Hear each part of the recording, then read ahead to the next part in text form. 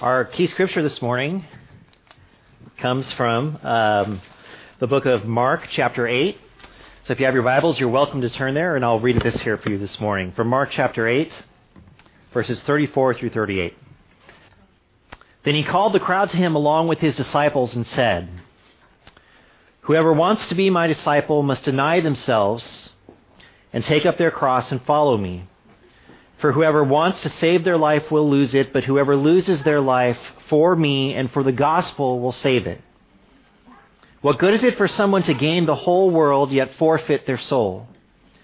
Or what can anyone give in exchange for their soul? If anyone is ashamed of me and my words in this adulterous and sinful generation, the Son of Man will be ashamed of them when he comes in his Father's glory with the holy angels."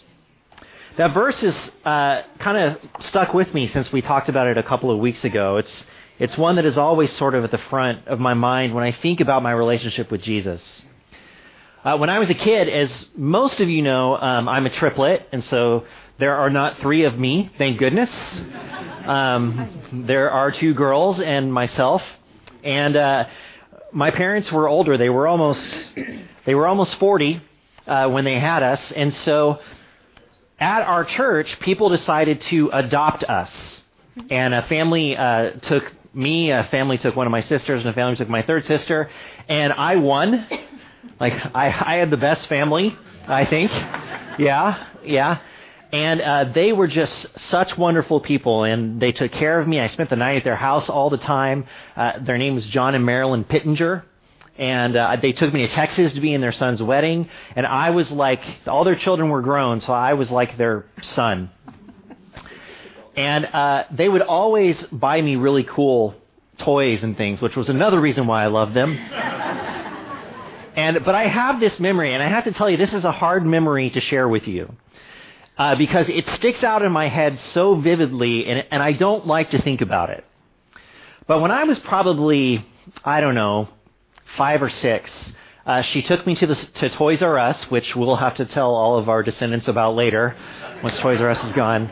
She took me to Toys R Us, and I got to choose something from Toys R Us.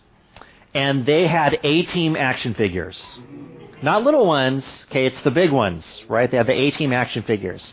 And she took me there, and I said, "I want the A-Team action figures." She said, "You can choose whichever one you want." And I had a hard time choosing one because it's the A-Team. And so I couldn't decide. And she said, "Well, you need to pick one." And I couldn't decide. And then I decided that I really wanted all 4. And she said, "Well, you can't have all 4. And so I sat down on the floor in the aisle and cried.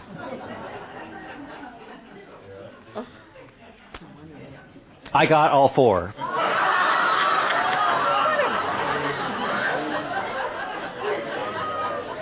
To my great shame and humiliation today, I got all 4.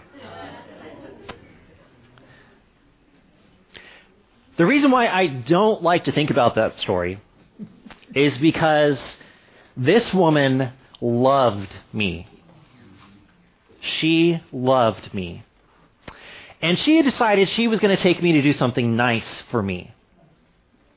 And we got there and revealed what this nice thing was going to be. But what she wanted and what I wanted were two different things. And as a child, with very poor impulse control, I suppose, I threw a fit until I got what I wanted, regardless of what she wanted. We have been going through the Bible as a story. We've been looking at it as a narrative with characters, with different parts that build on one another. We've seen who God is, and unfortunately we have seen who we are at the same time. And while God is the loving creator, the giver of all things, we have seen over and over again throughout the story how humanity has heard what God wants for them. God has made promises. God has given. God has sacrificed. And over again, humanity chooses something else beside him. Sometimes anything else beside him. I wonder what it is about us. I really do. That we can look the gracious Creator God in the face and say, I want to do it my way, not your way. And I don't care what you think. I don't care if you know what's best. I don't care if you have a plan, because this is what I want, and I'm going to sit here in the middle of the aisle and cry until I get it.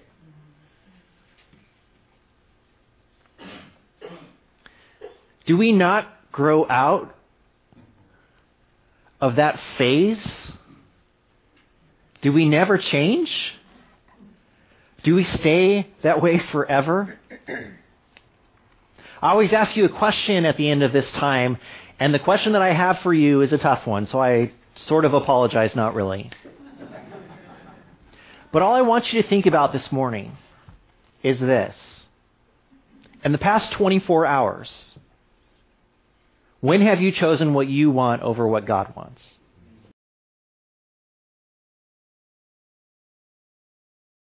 All right, as I mentioned earlier, and as most of you know, because most of you have been here with us for a while now, we are in the midst of a series called The Story. And again, the story encourages us to look at the Bible as one big overarching story, a narrative that's being told about the relationship between God and His people.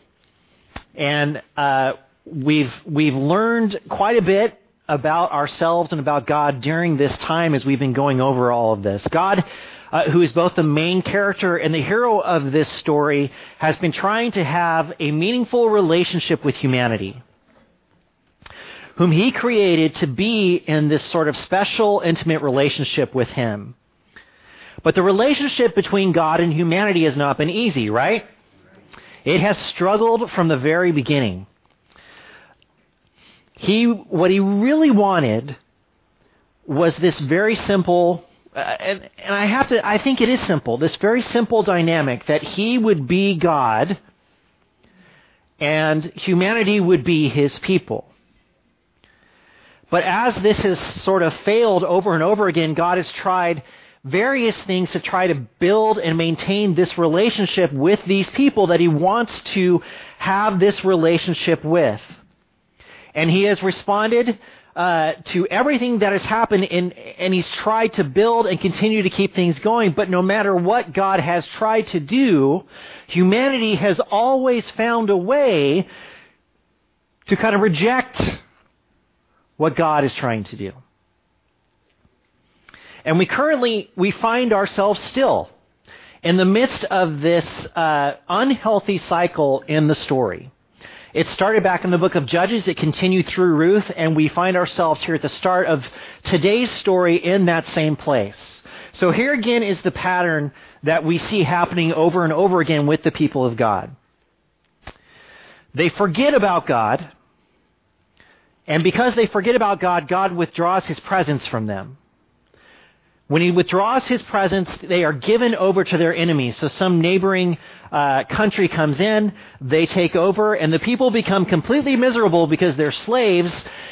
And then they remember, wait a second, don't we have God? And then they do something which gets on my nerves. God, where are you, and why are we in this position? They call out to God. And God raises up a judge to deliver them from their enemies, and everyone is happy. They're singing Kumbaya. Everything is working until they do what? They forget again. And you see this pattern repeating itself over and over and over again. The question that sort of comes to the front of my mind as I think about this cycle, and as we find ourselves in it again and again, is how is this cycle going to break? What is going to be the thing that changes this thing? What can God do to make this situation different? And the question that was posed several chapters ago, when God said to Abraham, I will make you a great nation.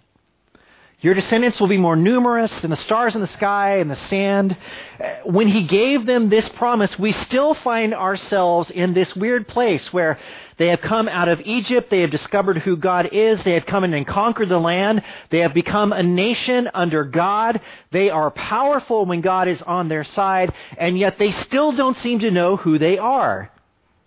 They still are going through this cycle again and again. And so we wonder, number one, what is God going to do to help them break this? But number two, what does it mean for them to become a great nation and to be the people of God if this keeps on happening over and over again? Like, this is not what God had envisioned for them. And God has tried to make it as plain as possible, hasn't he? When he is on their side, what happens? They win. Period. When they leave him and he withdraws his presence, what happens? They lose. Period. And yet they find themselves in this place again and again. But forgetfulness, I think, is really not the core problem. It's not like they know God one day and then they wake up the next morning. It's just like, who? There's a question we haven't asked yet, which is, how do they get from the point of being restored by God and being in relationship with him to the next generation not knowing who he is? What happened in that space and time? Now, the narrative doesn't always tell us what happened, because it happens so often that the narrative kind of says, and here we are again. They have forgotten again. But here's what I think we see. The core problem is that God invites humanity into relationship with him, and God has a way that he wants things to go. And when humanity follows God's way, they win. But then, after they win, they start to want to do things in a slightly different way. I mean, now that we're on top, do we really need to do it this way? I mean, can't we just sort of, this looks pretty good. What if we do it this way? And this tug of war comes up between what God wants them to do and what they start to think they should do. And when that tug of war happens between the will of God and their own will, who ends up winning? Their will does, every time. So they start to do things their way. And the more they start to do things their way, what are they moving further and further away from? The will of God. Until they get so far away from the will of God that what? They don't know what it is anymore. And God has given them up. Until they remember, hey, wait a second. Weren't we okay back there? And they call out to God and they move themselves back to him. God restores them. But this is the seed that starts all of it. We begin to choose our own way. Maybe it starts small, maybe it starts big, but this is the struggle, if you think about it, that we've seen from the very beginning. Adam and Eve were in the garden. God was giving them everything they wanted. Every need was provided for. And the snake comes down. And what does the snake tell them? You can be like God. You don't have to listen to him anymore. You can make your own choices. And here is the irony of that situation, as we talked about so long ago. There is no need for them to make their own choices. Literally. They have everything they could ever want or need. And yet the voice whispers in their ear, you can be like God.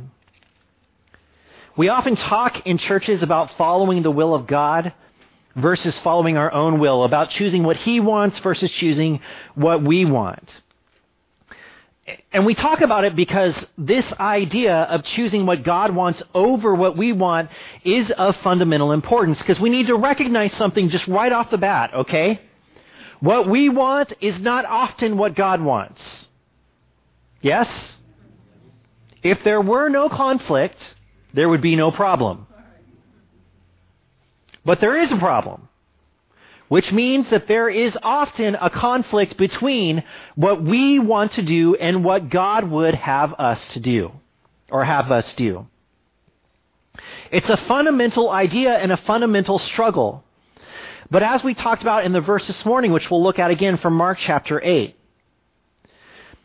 a fundamental idea, a core idea to being the people of God is this: you put yourself aside so that you can do what God is asking you to do. But if you are unwilling to put yourself aside, you will find it difficult, if not impossible, to do what God wants you to do. From Mark chapter 8, then he called the crowd to him along with his disciples and said, "Whoever wants to be my disciple must deny themselves and take up their cross and follow me. For whoever wants to save their life will lose it, but whoever loses their life for me and for the gospel will save it. What good is it for someone to gain the whole world yet forfeit their soul? Or what can anyone give in exchange for their soul?" Jesus is very plain here, isn't he? In order to find life, what must you do? You must give up your life. To have the life that God has for you, you must deny yourself, take up your cross, and follow him. For whoever wants to save their life will do what? Will lose it. Because what happens when we don't give up our lives to God? We make things a horrible mess, don't we? We think we know so much better than God does. We think we have a plan. We think we can figure this out. And yet we have seen in the story time and time again that when humanity chooses its own way, what does it create? A horrible mess. A horrible mess every time. We must deny ourselves, take up our cross, and follow Jesus. For whoever wants to save their life will lose it, but whoever loses their life for me and for the gospel will save it. This sounds hard. And it is hard. And it's a question that we face a million times every day. That's why I asked you just to evaluate the last 24 hours. Because what do we know is true about ourselves? We could go to the last 12 hours if we wanted, and we were asleep for some of those. And we can look at even those last 12 hours and say, my will was raging against the will of God. Will we listen to God, or will we choose to listen to our own voice? What will determine who we are, what we do, and why we do it? God wants to be our God. He wants us to be his people. And so I'm going to break it down for you just really easy. Sometimes we get caught up in this whole losing our life, and what does losing our life mean? And, Jesus tells us to sell everything we have, and how do we start to do that? So I want everyone let's just back up for a second, and let's just make this as simple as possible. God needs 3 things from you. 3 things. If you're writing anything down, this is what you need to write down. So stop doodling for a second and write these 3 things down. God needs 3 things. He needs someone to hear his voice. So just write down hear. He wants someone to listen to what he says.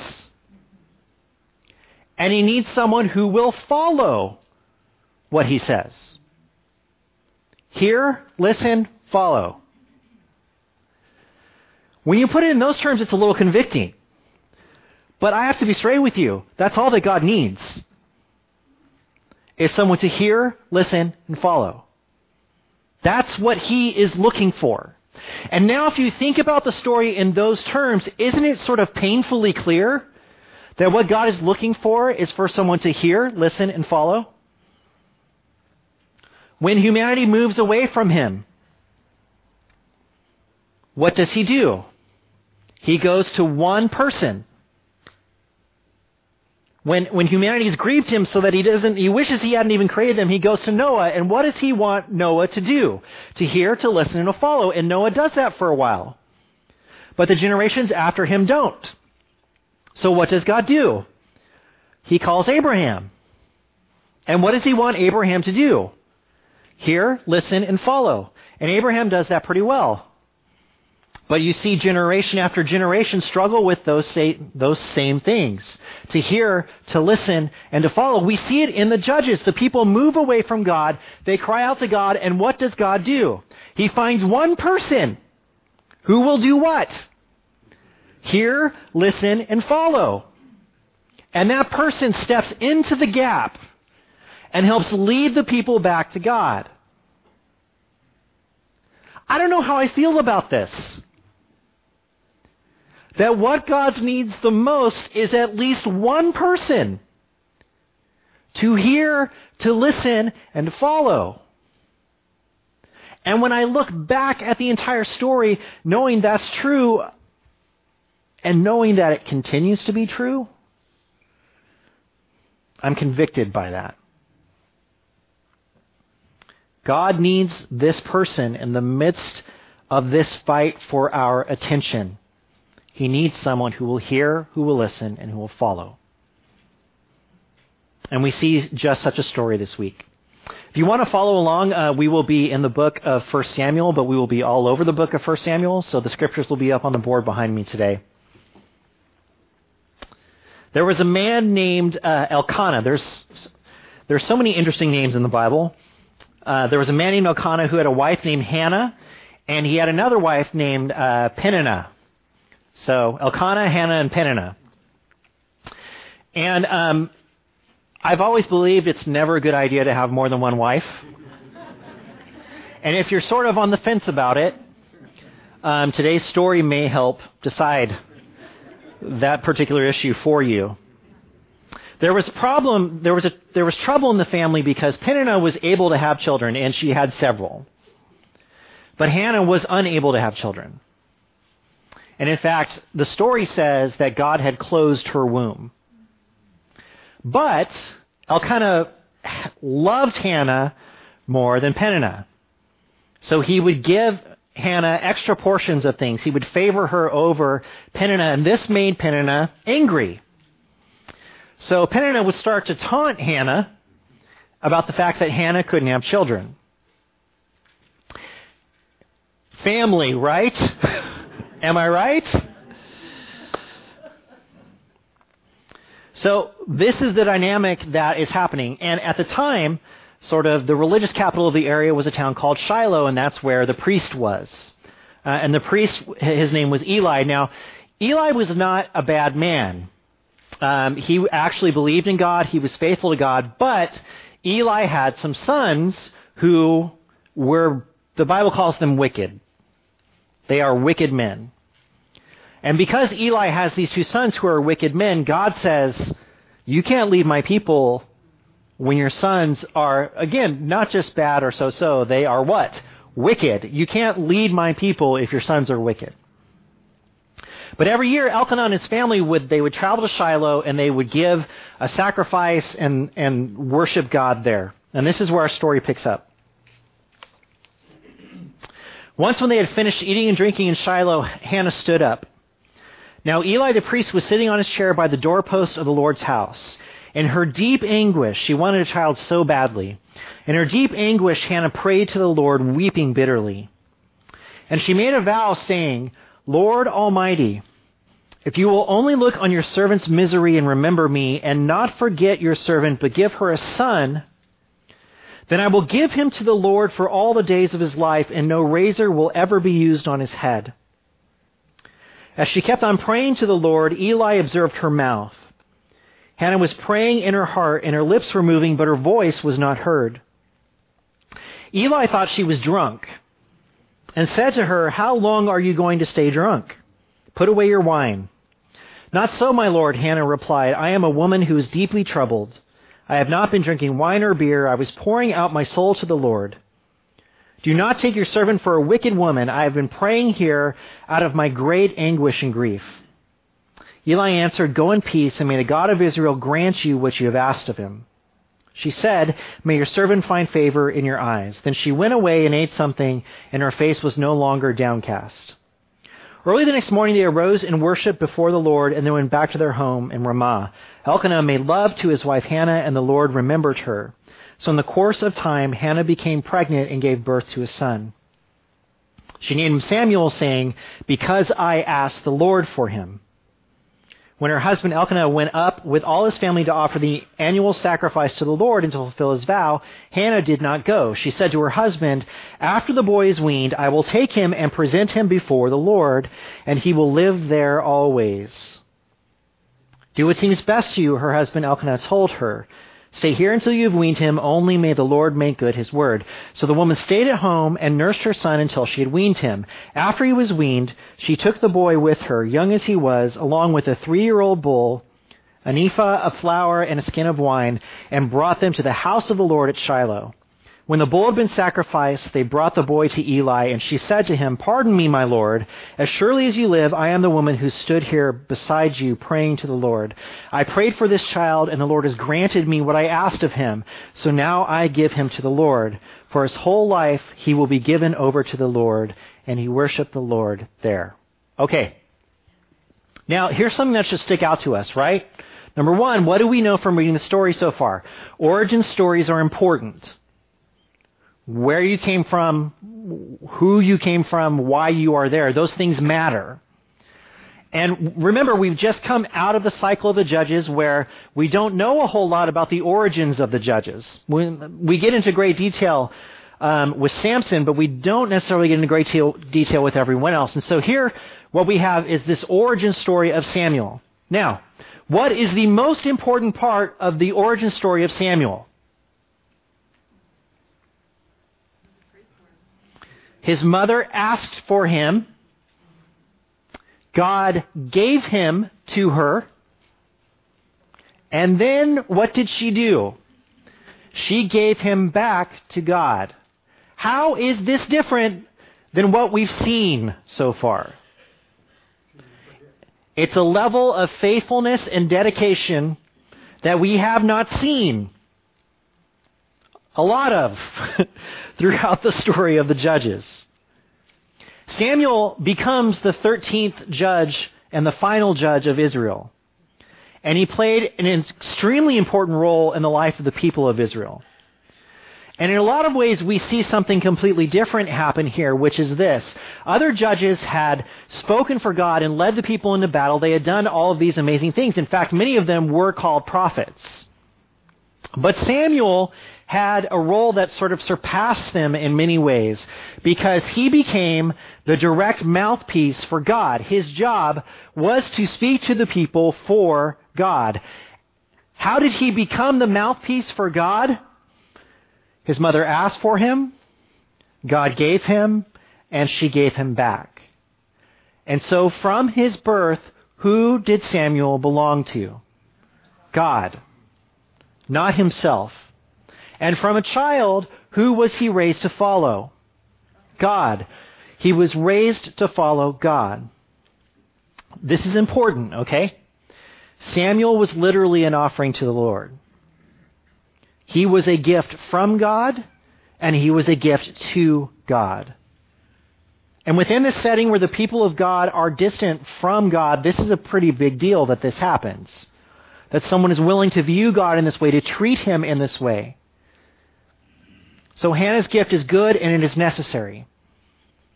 One night, Eli, whose eyes were becoming so weak that he could barely see, was lying down in his usual place. The lamp of God had not yet gone out, and Samuel was lying down in the house of the Lord, where the ark of God was. Then the Lord called Samuel. Samuel answered, "Here I am." And he ran to Eli and said, "Here I am, you called me." But Eli said, "I did not call, go back and lie down." So he went and lay down. Again, the Lord called Samuel, and Samuel got up and went to Eli and said, "Here I am, you called me." "My son," Eli said, "I did not call, go back and lie down." Now Samuel did not yet know the Lord. The word of the Lord had not yet been revealed to him. A third time the Lord called Samuel, and Samuel got up and went to Eli and said, "Here I am, you called me." Then Eli realized that the Lord was calling the boy, so Eli told Samuel, "Go and lie down, and if he calls you, say, 'Speak, Lord, for your servant is listening.'" So Samuel went and lay down in his place. The Lord came and stood there, calling as at the other times, "Samuel, Samuel." Then Samuel said, "Speak, for your servant is listening." Okay, some things we need to take note of. Samuel is a child, yes? And because he's a child, what has he not quite yet grasped? Who God is. He knows he belongs to God. He knows why he's there. He worships God, but he has not, I kind of like the terminology here, he has not really met God yet. And so God begins to speak to him. And Samuel, being a kid, and there's only one other person in the house, gets up right and he runs over to Eli and like, "What's up, man?" "Go back to bed, kid." And this happens multiple times until Eli realizes something. That God is talking to Samuel. Now here's what's interesting. Eli is the priest. But who is God talking to? To Samuel. And so he tells Samuel what to say. Tell him, and I love it. "Speak, Lord, for your servant is listening." And then God shows up in front of him. And he speaks to him. God spoke to Samuel. But more importantly, Samuel heard the voice of God. So he heard the voice of God. And then Samuel listened to the voice of God. Now I know what you're thinking. Isn't hearing and listening kind of the same thing? And are you splitting hairs by making these two different things? And the answer is no, I'm right about this. For example, you can be in a store and music is playing in the background. Do you hear the music? Yes. Are you listening to the music? No. Because there's a difference between just hearing something and listening to something. If I want to listen to music, I don't go to a store to listen to music. Right? While I'm doing something else. If I want to listen to music, I put headphones on or I turn up the music in the car or in my office, and then I listen to music. Why? What's the difference? Well, in order to listen, that song has to be the loudest thing in my ears. If I'm going to listen to it, there can be nothing else that's taking away from it. Samuel hears the voice of God, and then he commits to do something. He commits to listen to God, which means he's going to take the words that God says, and he is going to, we hope, follow them. And the first word that God speaks to Samuel is how Eli was on his way out. But the point here is that Samuel is not just going to hear the voice of God, he is going to listen to God, and this makes all the difference in the world. Because listen to the next description of what happens with Samuel. The Lord was with Samuel as he grew up, and he let none of Samuel's words fall to the ground. And all Israel from Dan to Beersheba recognized that Samuel was attested as a prophet of the Lord. The Lord continued to appear at Shiloh, and there he revealed himself to Samuel through his word, and Samuel's word came to all Israel. That's a pretty big statement that is made there about him. Why does this happen? Because Samuel heard the voice of God, he listened to God, God revealed himself to him, and then Samuel follows what God says, and God sends him out with messages. And then God did something amazing. He made sure that none of Samuel's words fell to the ground. Meaning what? They were heard, and people listened, because he was speaking on behalf of God. This was necessary because the people were not listening to God. In fact, they probably weren't even hearing him at all. The Israelites at the time, they were at war with the Philistine army. And they went to battle with the Philistine army and they lost Because they lost to the Philistines, what does that tell us? Where are they in the cycle? They've forgotten about God, and God had removed his presence from them. That's why they lose to the Philistines. Because if God was on their side, what would happen? They would win. So they go out and they face the Philistine army and they lose. And they ask that stupid question again. Why did God let us lose? And so they go back and they pick up the Ark of the Covenant, which is the box that contains in their theology the presence of God. It was said that God was everywhere in the world, but his feet rested on the Ark of the Covenant. So they say, we need God with us, so they go back and they get the Ark of the Covenant and they carry it out to battle and they take it right to the front of the lines. Look, we brought God. And guess what happens? They lose. And the Philistines take the ark. They take the ark away from the people of God. Because God was not with them and just taking this box, holy as it was, out in front of them, didn't win the battle. And this was a massive blow to them as a people. It didn't work out so much better for the Philistines, who were cursed multiple times, over and over again, because they had the ark. It got to be so bad, that the Philistines put the ark on a cart and just sent the animals towards Israel. Take it back. We're sorry. We don't want this. You can have it. We'll just keep your pride. You can have this back. Now, normally in the cycle, once the people have lost to the Philistines, what will they do?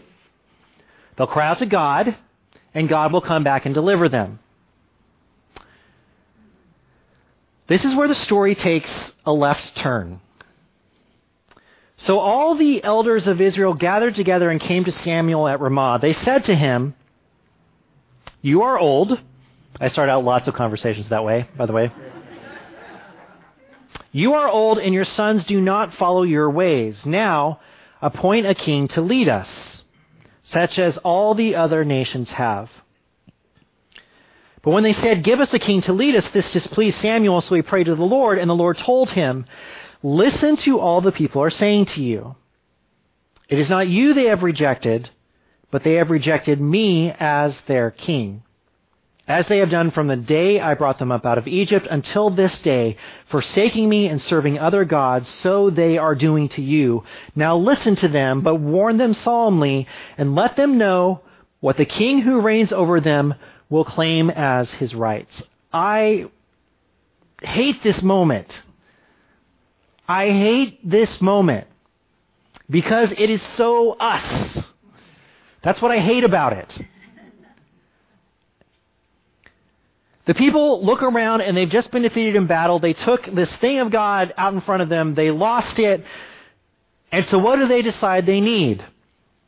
They need a king. Why? Because everyone else has a king.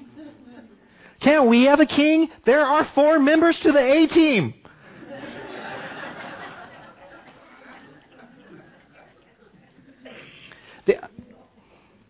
They want a king so they can be like everyone else.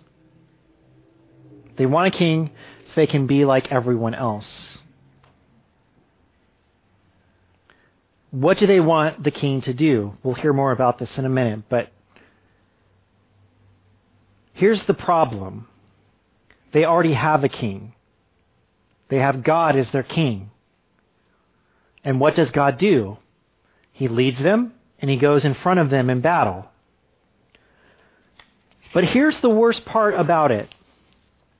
They want to sacrifice the one thing that sets them apart. The one thing that makes them a people. The one thing that makes them different from everyone else on the face of the earth. The thing that gives them the greatest victory. The thing that gives them the best chance or hope in life, they want to give that away so that they can be like everyone else. We want it our way. And we are willing to sacrifice the very thing that makes us a people so that we can be like everyone else. Samuel was hurt because he was their leader, but God speaks truth into the situation. He says, Samuel, they have not rejected you, they have rejected me. Just like they've been doing. Now you know what it feels like. So God makes an interesting choice. He said, they can have a king. Be ordinary. Be like everyone else, but tell them what it's going to mean if they get this king. So Samuel tells them exactly what's going to happen if they have a king who is not God. Number one, this king will take their sons, making them serve with chariots and horses in the army, in the field, and as craftsmen for the standing army. In Israel, sons were a valuable part of the family structure, critical for sustaining the family economy. They supported the family itself. And the first thing Samuel tells them is that they will take your sons. Number two, the king will take your daughters as perfumers, cooks, and bakers. They will all now work for the king. Number three, he will take your fields, your vineyards, and olive groves and redistribute them. How he sees fit, they will no longer belong to you. Number four, he will tax your income. Number five, he will freely take servants, cattle, and donkeys for his own use and as taxes. This is your option. Or you could just stay with God. It is a stark contrast to what God has been offering them and what God has done for them. It could not be any more different. This guy will take while God gives. But the people refused to listen to Samuel. No, they said, we want a king over us. Then we will be like all the other nations with a king to lead us. And this is low. And go out before us and fight our battles. When Samuel heard all that the people said, he repeated it before the Lord. The Lord answered, listen to them and give them a king. Then Samuel said to the Israelites, everyone go back to your own town. And there was a Benjaminite, a man of standing whose name was Kish. Kish had a son named Saul, as handsome a young man as could be found anywhere in Israel, and he was a head taller than anyone else. Pay attention to that description of Saul, because it's the nicest thing the Bible says about him. He was tall, and he was good looking. This is what Saul brings to the table. Now, God chose Saul as king for Israel. There's so much I don't understand. There's so much I don't understand about this. I understand the psychology of humanity a little too well, I think. But the fact that God allows him to have this, he picks Saul as king. He was tall and handsome. There was no one like him. He was also completely unqualified to lead. He was from the smallest and weakest tribe within the nation. So there was just one catch to this thing. God wants someone who will do what? Hear, listen, and follow. And so even though Saul is tall and handsome, he's from nowhere. So maybe this guy will listen to Samuel when Samuel says this is what God wants. Then Samuel said to the people, come, let us go to Gilgal and there renew the kingship. So all the people went to Gilgal and made Saul king in the presence of the Lord. There they sacrificed fellowship offerings before the Lord, and Saul and all the Israelites held a great celebration. Samuel said to Israel, I have listened to everything you said to me and have set a king over you. Now you have a king as your leader.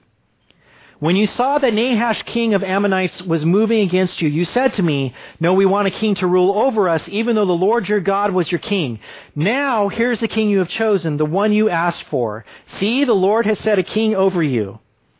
If you fear the Lord and serve and obey him and do not rebel against his commands, and if both you and the king who reigns over you follow the Lord your God, good. But if you do not obey the Lord and if you rebel against his commands, his hand will be against you as it was against your ancestors. For the sake of his great name, the Lord will not reject his people because the Lord was pleased to make you his own. As for me, far be it from me that I should sin against the Lord by failing to pray for you.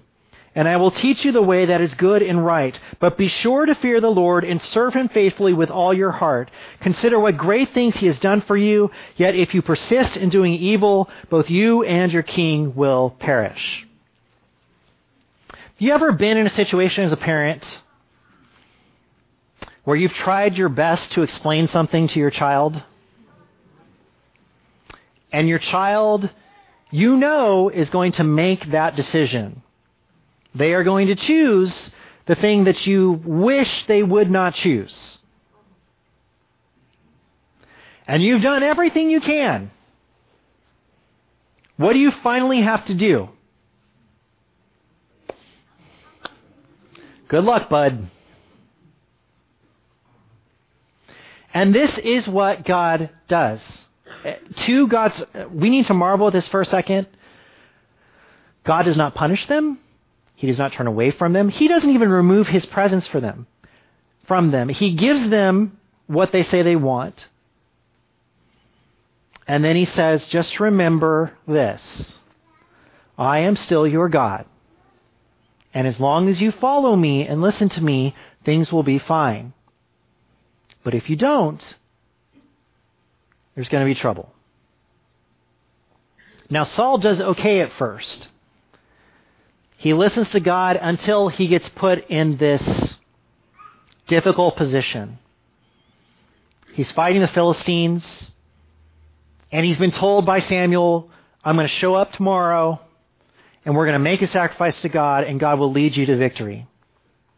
And the Philistines come, and they're camped around Israel, and Saul starts to get nervous, but he's not going to fight before the blessing of God, so he doesn't want to wait for Samuel. So he goes and gets the stuff, and he makes the sacrifice himself. And wouldn't you know it, as soon as he's done, who shows up? Samuel. And what does Samuel tell him? I gave you one instruction. You were supposed to wait for me to make the sacrifice for God so that God would be with you, and you did not listen. And from that point forward, it was all downhill. Because what is true about us? Once we start listening to ourselves, who do we stop listening to? God. What do we learn from this story? There is a little too much we learn from this story. And I don't want to oversimplify things, but we need to hear, listen, and follow the voice of God. God calls Samuel, and what are his defining traits as one of the great leaders of Israel? He hears, he listens, and he follows. Israel raises up their own leader. And what does he not do? He does not hear, he does not listen, he does not follow. Everyone in the story is the opposite of Samuel. There is one person that we know of in the nation of Israel who hears the voice of God, who listens to the voice of God, and who follows the voice of God. And here's what is amazing. I say this as an encouragement to you. Through one person, God is able to steer a nation. Through one person, God is able to steer a nation. If they will hear and listen and follow. But when the will starts to pull against the will of God, because there's another voice that is whispering in their ear, and that voice tells them they don't need God. But here is the stupidest thing about the whole story. They're listening to the voice that tells them they don't need God. But they look at it, and what do they think they need? Something.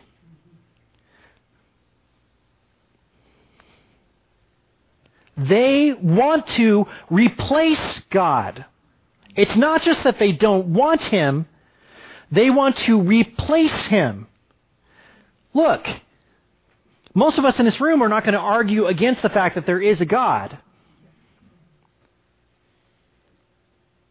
So when we choose our own will, we're not saying there is no God. Do you know what we're doing? We're putting something else in His place. You are God. I just don't want you to be God. Because you see, this thing is on the throne right now. This thing is on the throne right now. This, what I want, what I have to be, what I have to become. And in listening to that voice, they gave up the thing that made them. To follow a man who, when they were looking for him to be king, he was hiding amongst the supplies. So what do? I just have 3 simple questions for you. Number 1, are you putting yourself in a position to hear? Do you know what I mean by that? We are so busy, we are so full, we are doing so many things that we are not putting ourselves in a position to even hear the voice of God.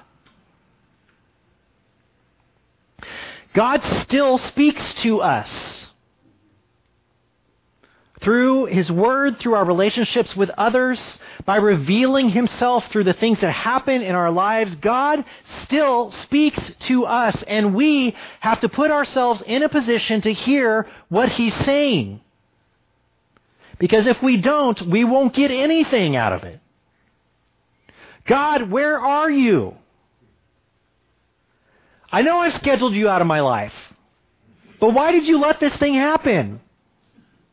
We need to be in a position to hear Him. And then secondly, we need to listen to what He's saying. We may not like this part so much. Because maybe what God is saying is that we need to do something differently. I'm pretty sure that's true. That we have to change something, that something has to go. But we have to make God, we can't just let Him be the background music to our lives. God is the song we sing. He is not the background music. He determines the rhythm of our lives. So we have to listen. Put the headphones on. Get everything else out of the way so that His voice is the thing that we hear. And then when we hear what He's saying to us, when we listen to His words, then we need to choose to follow. Because here's the one thing that we should know from reading the story. Following God is never a mistake. Following God is never a mistake. Following God is never a mistake. Let's pray. God, I'm convicted by this story today in so many different ways. God, I'm convicted by the fact that even though you offer me life abundantly, I choose a life that is less than abundant. That God, even though you promise to meet all of my needs and everything, that I look for something else to meet those needs. That God, even though you have been faithful and have shown yourself time and time again, I still look to put other things in your place.